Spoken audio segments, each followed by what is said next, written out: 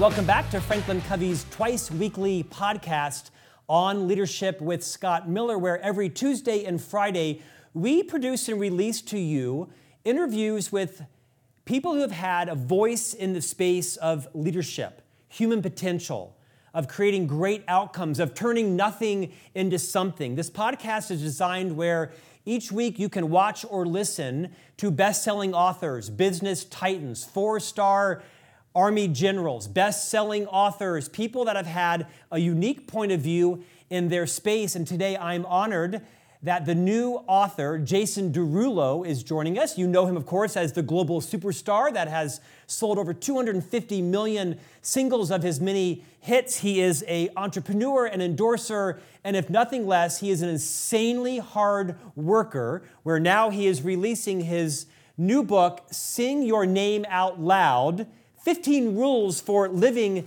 Your Dream. Jason Derulo, welcome to On Leadership. Thank you for having me, brother. Jason, it's our pleasure. Now, you are a household name with nearly 110 million social followers across all your platforms, nearly 60 million TikTok followers. I think Taylor Swift has about a third of your TikTok followers. I mention that because one of the things I've learned from your book is that although you are clearly a talented songwriter, vocalist, entertainer, you might argue that your superpower is discipline, is work ethic, is maybe belief in yourself. And so I want to get into that as it relates to anyone who's watching or listening today that wants to accomplish something, and they just need to believe in themselves. Before we get into that, will you rewind a couple 100 million singles ago and reorient all of our listeners and viewers to your journey? You've had some ups and downs. Talk a bit about what your journey as a global superstar has been like, because my sense is not all of it was easy. No, so I started off as a dreamer, and I saw Michael Jackson for the first time, and I was like, this is what I want to do. I want to be a musician. There's nothing else that I'd rather do more. And it started off with that goal. It started off with that dream. And I remember a time shortly after that, a couple of years later on my journey, sitting in my bedroom. I shared my bedroom with my brother and my sister. And later on, my sister was able to kind of move up, and she kind of had a makeshift bedroom made, within the living room area. So it was my brother and I was looking up at the ceiling, and I was like, yo, Joe, you up? And he was like, yeah. And I was like, why me? Why am I the one that has acne? Why do I have asthma? Why am I fat? Why me? Why me? Why me? And it was just such a low point, as a child, and a place where I didn't necessarily know how to get out of.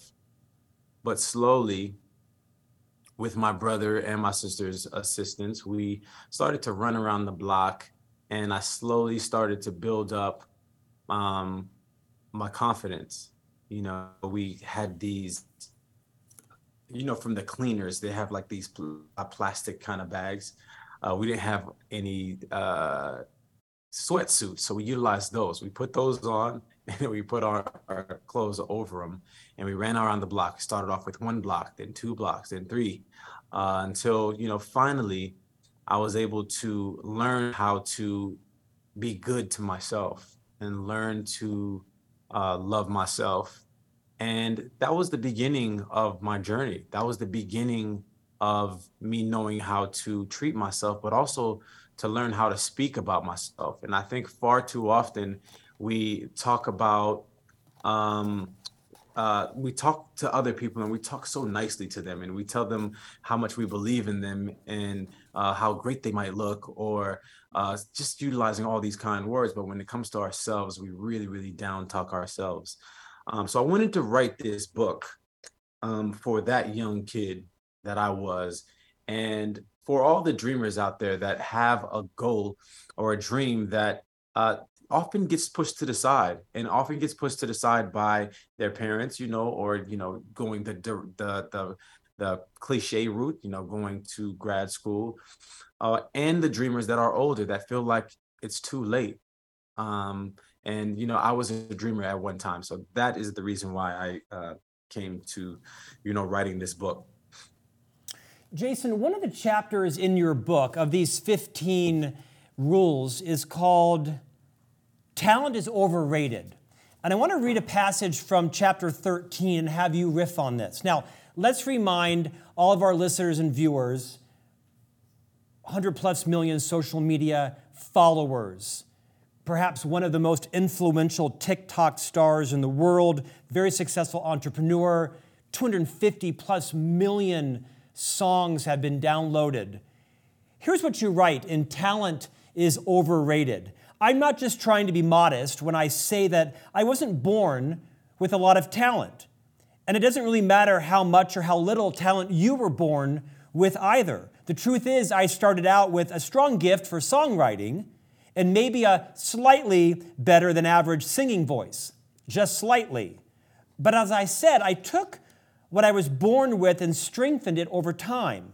I sang more, I sang better. It's as simple as that, and it's really just as simple for any talent or skill or knowledge that you're trying to develop. Now, you've been quite humble there. Obviously, you probably have some unique talents, but I think one of the themes of your book and your journey is your work ethic, your discipline, your perseverance, what you call even your routine.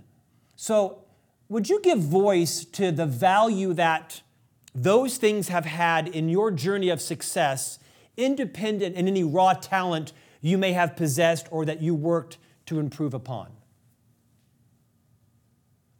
Yeah, I think it's important to know that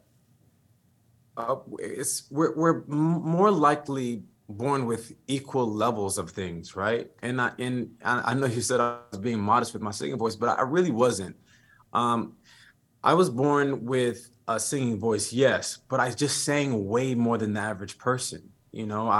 I danced way more than the average person because it was something that I loved doing.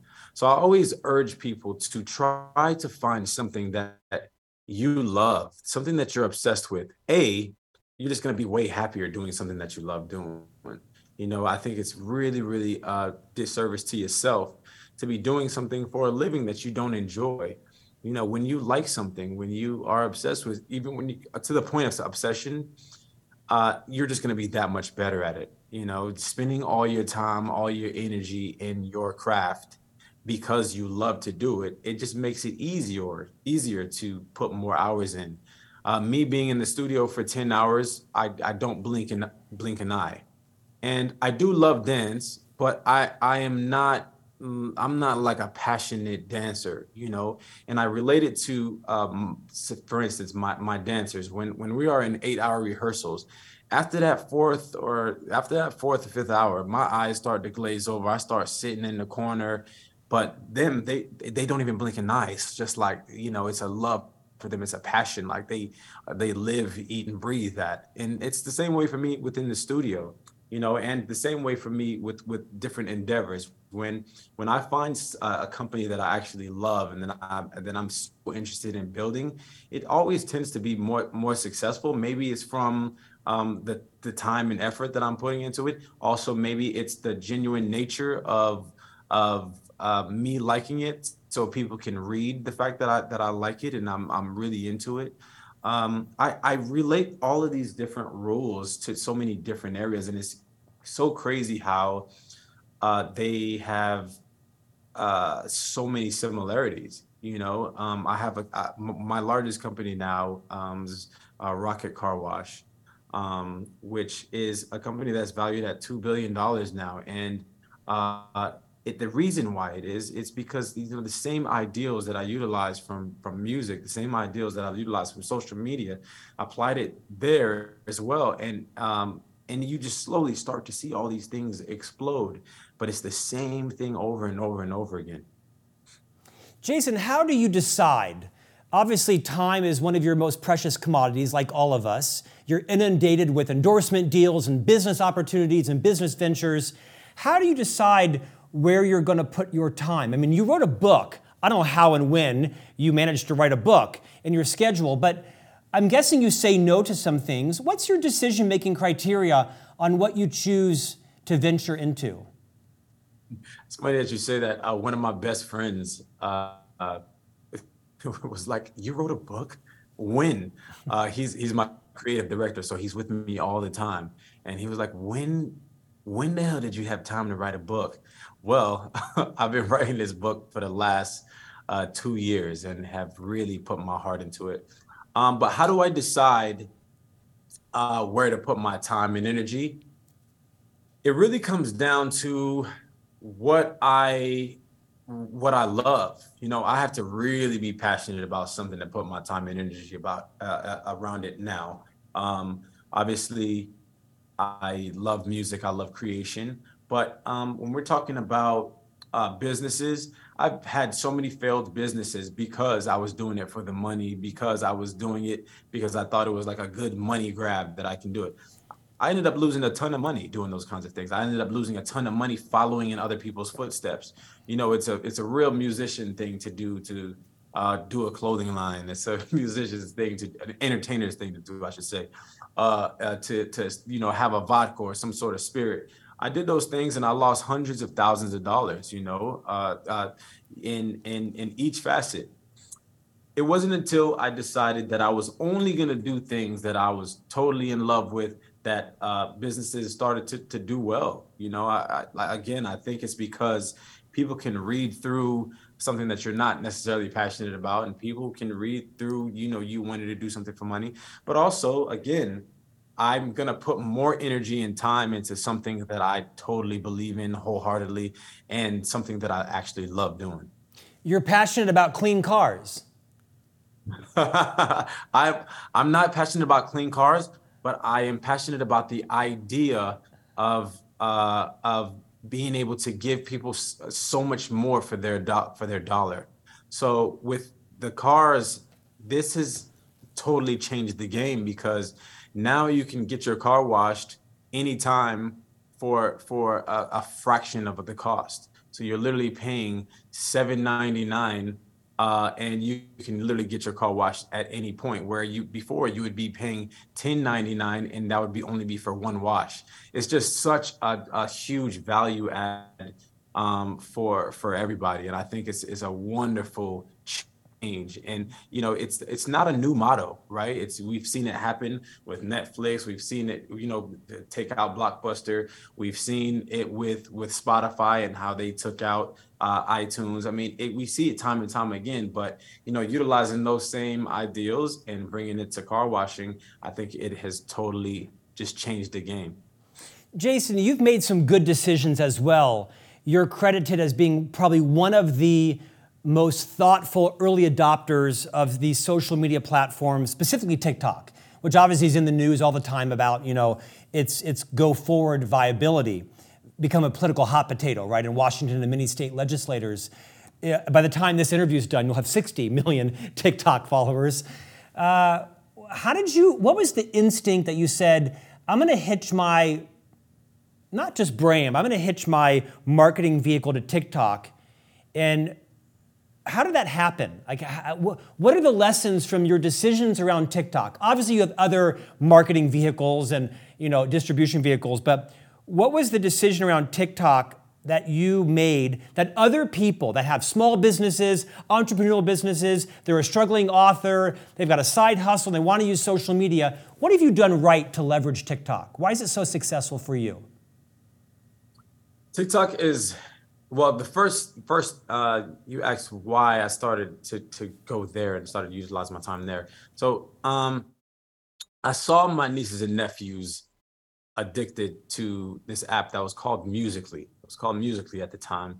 And I was like, I don't understand why y'all are into this app. I mean, lip syncing, like how is that fun and how is that social? Why are you watching your friends lip sync a song? And I got on the app because they're young. They're in the know. They know what's next. They know what's coming. So I got on the app and I did what every business owner or whatever every entertainer would do, right? Just start to promote. So I promote songs and promote things that I could sell, and that was it.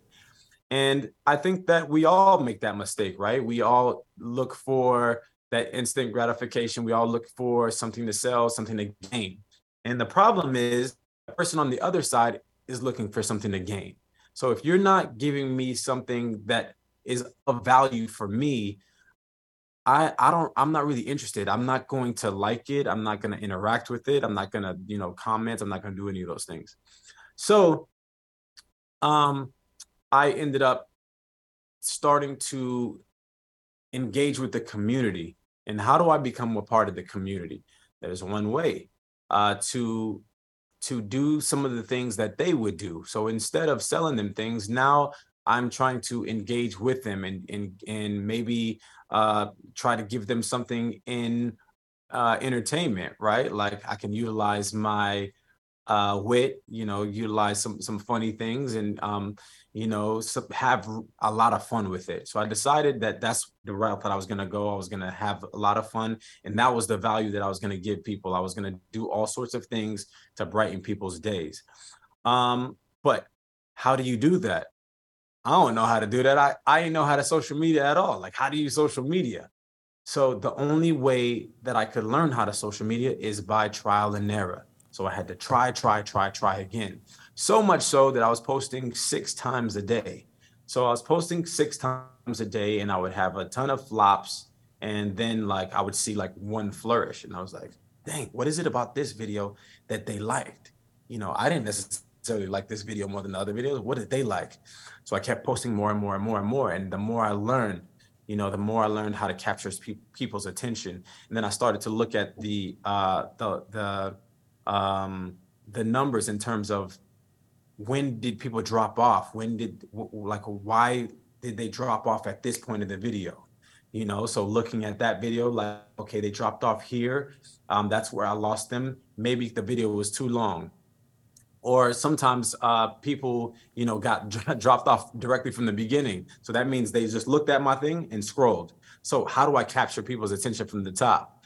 But really it was just about trial and error, and I posted 6 times a day. But I was also studying the experts. I was looking at Charlie D'Amelio. I was looking at Addison Rae. How many times are they posting? Okay, they're posting 6, 7 times a day. Then so what makes me any different? Like, why should I post any less than they're posting? They're the best, right? What do I want to do? Who do I want to be? I want to be the best. So I got to do what they're doing. So I ended up learning the way that social media ticked by trial and error. Do you still post 6 times a day on TikTok? No. No, I wish I had the time. I wish I had the time for it, because I really do genuinely love TikTok, but I just don't have the time. But luckily, we're in the pandemic, and I got to do my trial and error during that time. Jason, you write a lot about and you speak about the value of routine in your life. Yeah.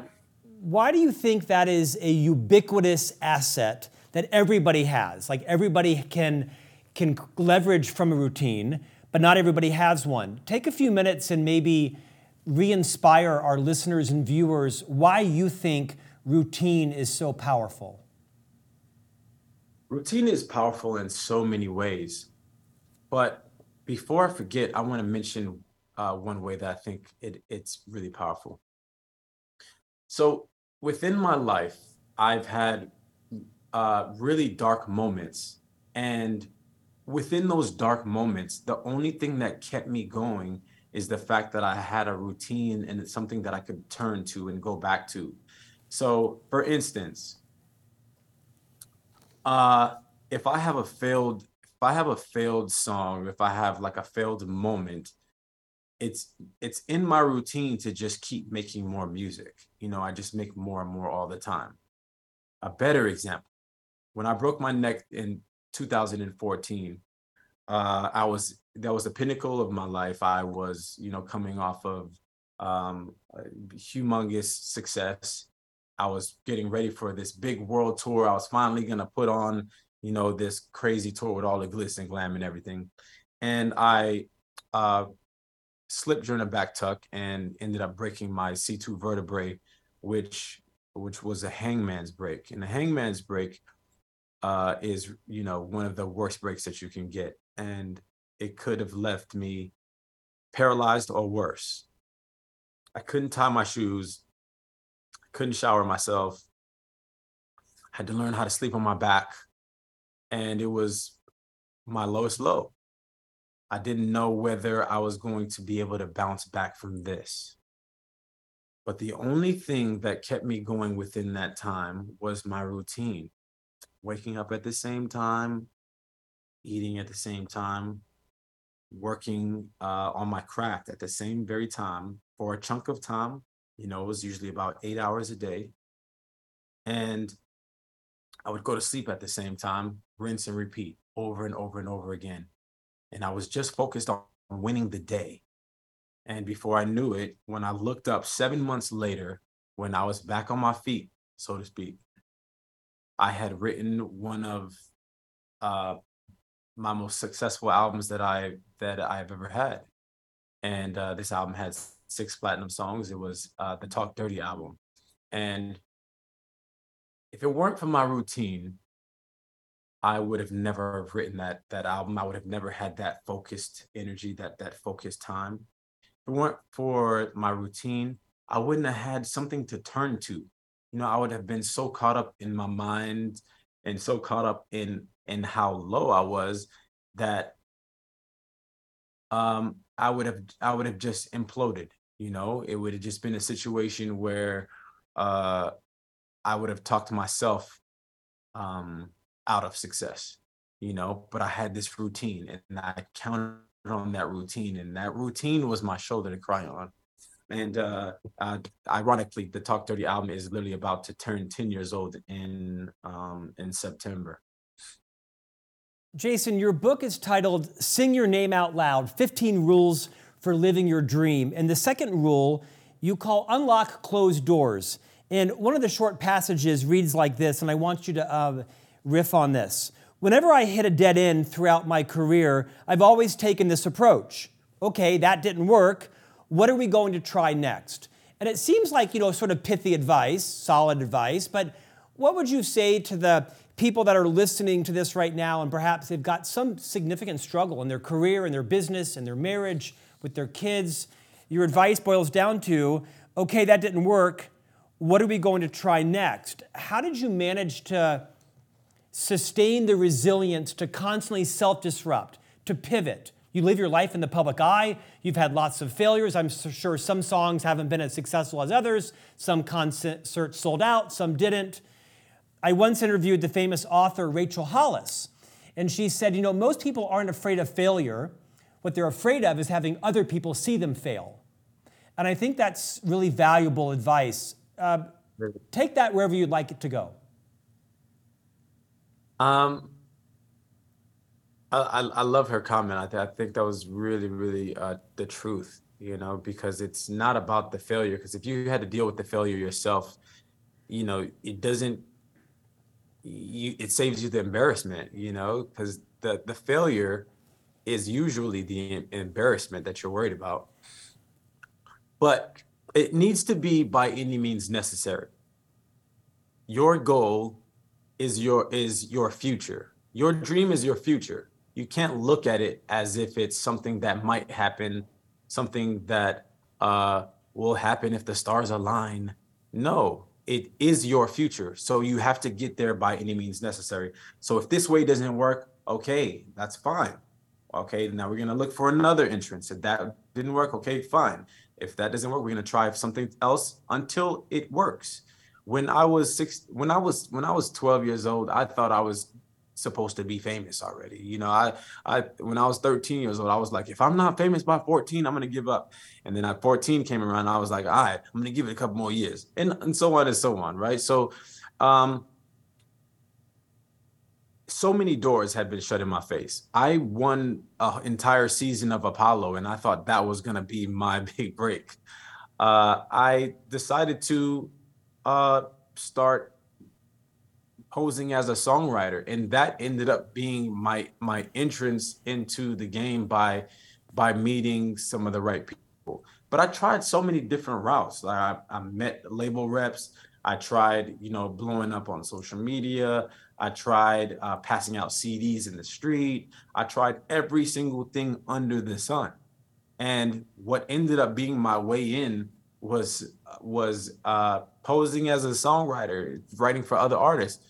Uh, I tried to do that so that I could get this demo, so that I could, pass out to, some more label execs or whatnot. And then it ended up writing for other artists by mistake. So oddly enough, those songs that I was trying to put on my demo started to get placed with different artists. And I was like, okay, this is interesting. Let me keep on doing this. And as I started to place with different artists, my name started to ring bells in that world. And I was like, okay, maybe this is my path. Maybe this is my way in. And it ended up being my way in. But if that didn't work, I would have tried a million other things because it was by any means necessary. I knew what my destiny was. I spoke my destiny into existence since I was a child, and I there was nothing in my mind that would have led me to believe that it was going to be an impossibility. Jason, what's the largest concert you've ever played to, the largest audience in one setting? Several times, around 400,000, 500,000. I played in Morocco for 400,000. I've played in I've played in Africa. That was also around 400, 500,000. Yeah, usually those kinds of events, you can't even see the audience that far back. Right, It's really clearly. Here's the reason I ask. I know our time is ending here. I want to know how you stay grounded when you are playing to 500,000 people. They all came to listen and see you. Your book is going to sell extraordinarily well. You have 100 million TikTok or social media followers. You've sold 250 million or downloads of your songs. How do you stay grounded? How do you live your life in a way that doesn't spin out of control? Like you see so many people that gain your success and your fame and your wealth. How do you stay real? How do you make good decisions? How do you make sure that you don't follow the same path as people like Prince and Michael Jackson and other people that you think have everything, and you hear these tragedies? How do you make sure that you don't ever follow that same path? a couple of things. I think for me, I'm always trying to grow, but not just as an artist, as a man. I'm constantly trying to grow. I'm also constantly trying to work on myself. And I say that personally and professionally. I think it's really important to live a happy life. You want to be successful, but you also want to be happy. First and foremost, before anything else, I meet all of these different people. I meet all kinds of powerful people, people that have billions of dollars, people that are the richest and more famous than anybody. And it's so strange that more often than not, they're unhappy, and it's because those things don't make you happy. All of the things that I have don't make me happy. What makes me happy are the simple things, the things that made me happy from the beginning.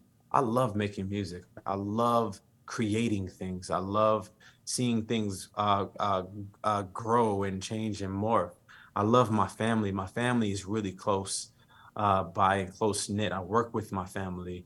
Um, I think all of those things combined are the reason why I'm happy. And I hope that people can see that happiness on my socials, because I really try to exemplify that, because I think a lot of people take themselves too seriously, and they treat life as if you have to just gain all the time. But what about happiness? I want people to follow their dreams for the right reasons, and I don't think money is the correct reason. Money is great because it allows you freedom. I want you to have freedom, but I also want you to be happy, and happiness should come first and foremost.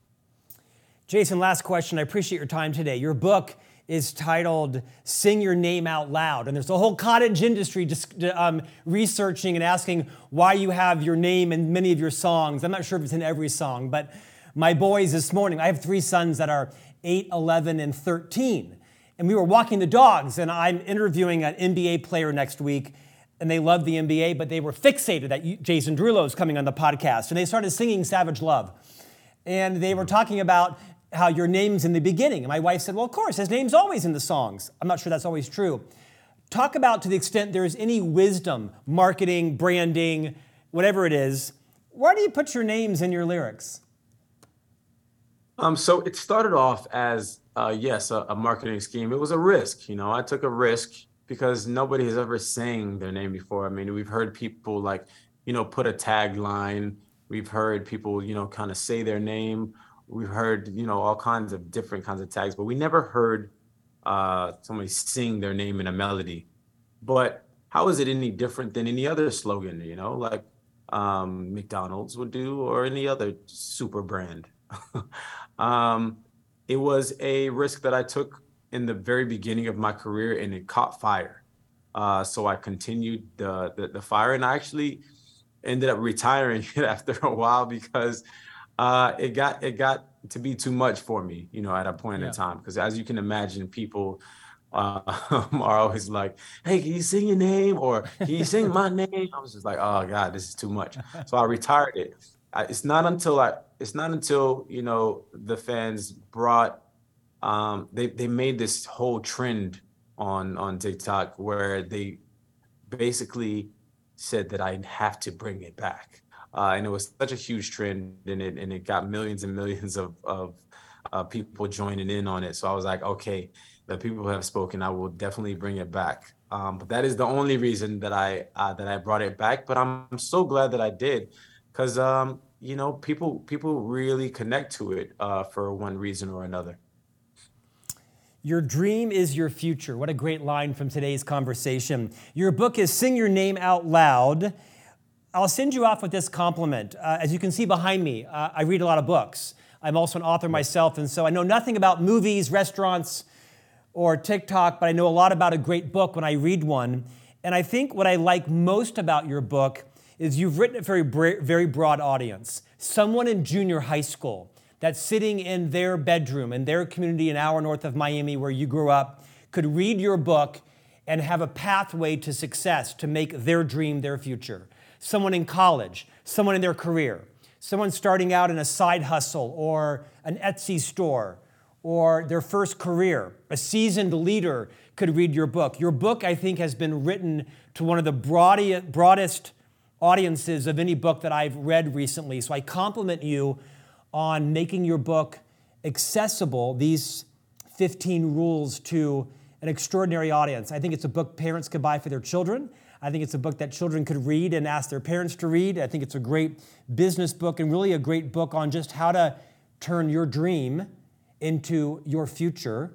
Jason Derulo, thanks for joining us today.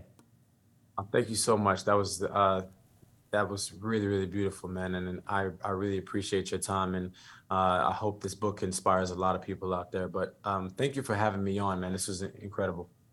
I appreciate it. As I have listened to this interview, I've been thinking about how am I going to turn my dream into my future, even at the age of 55.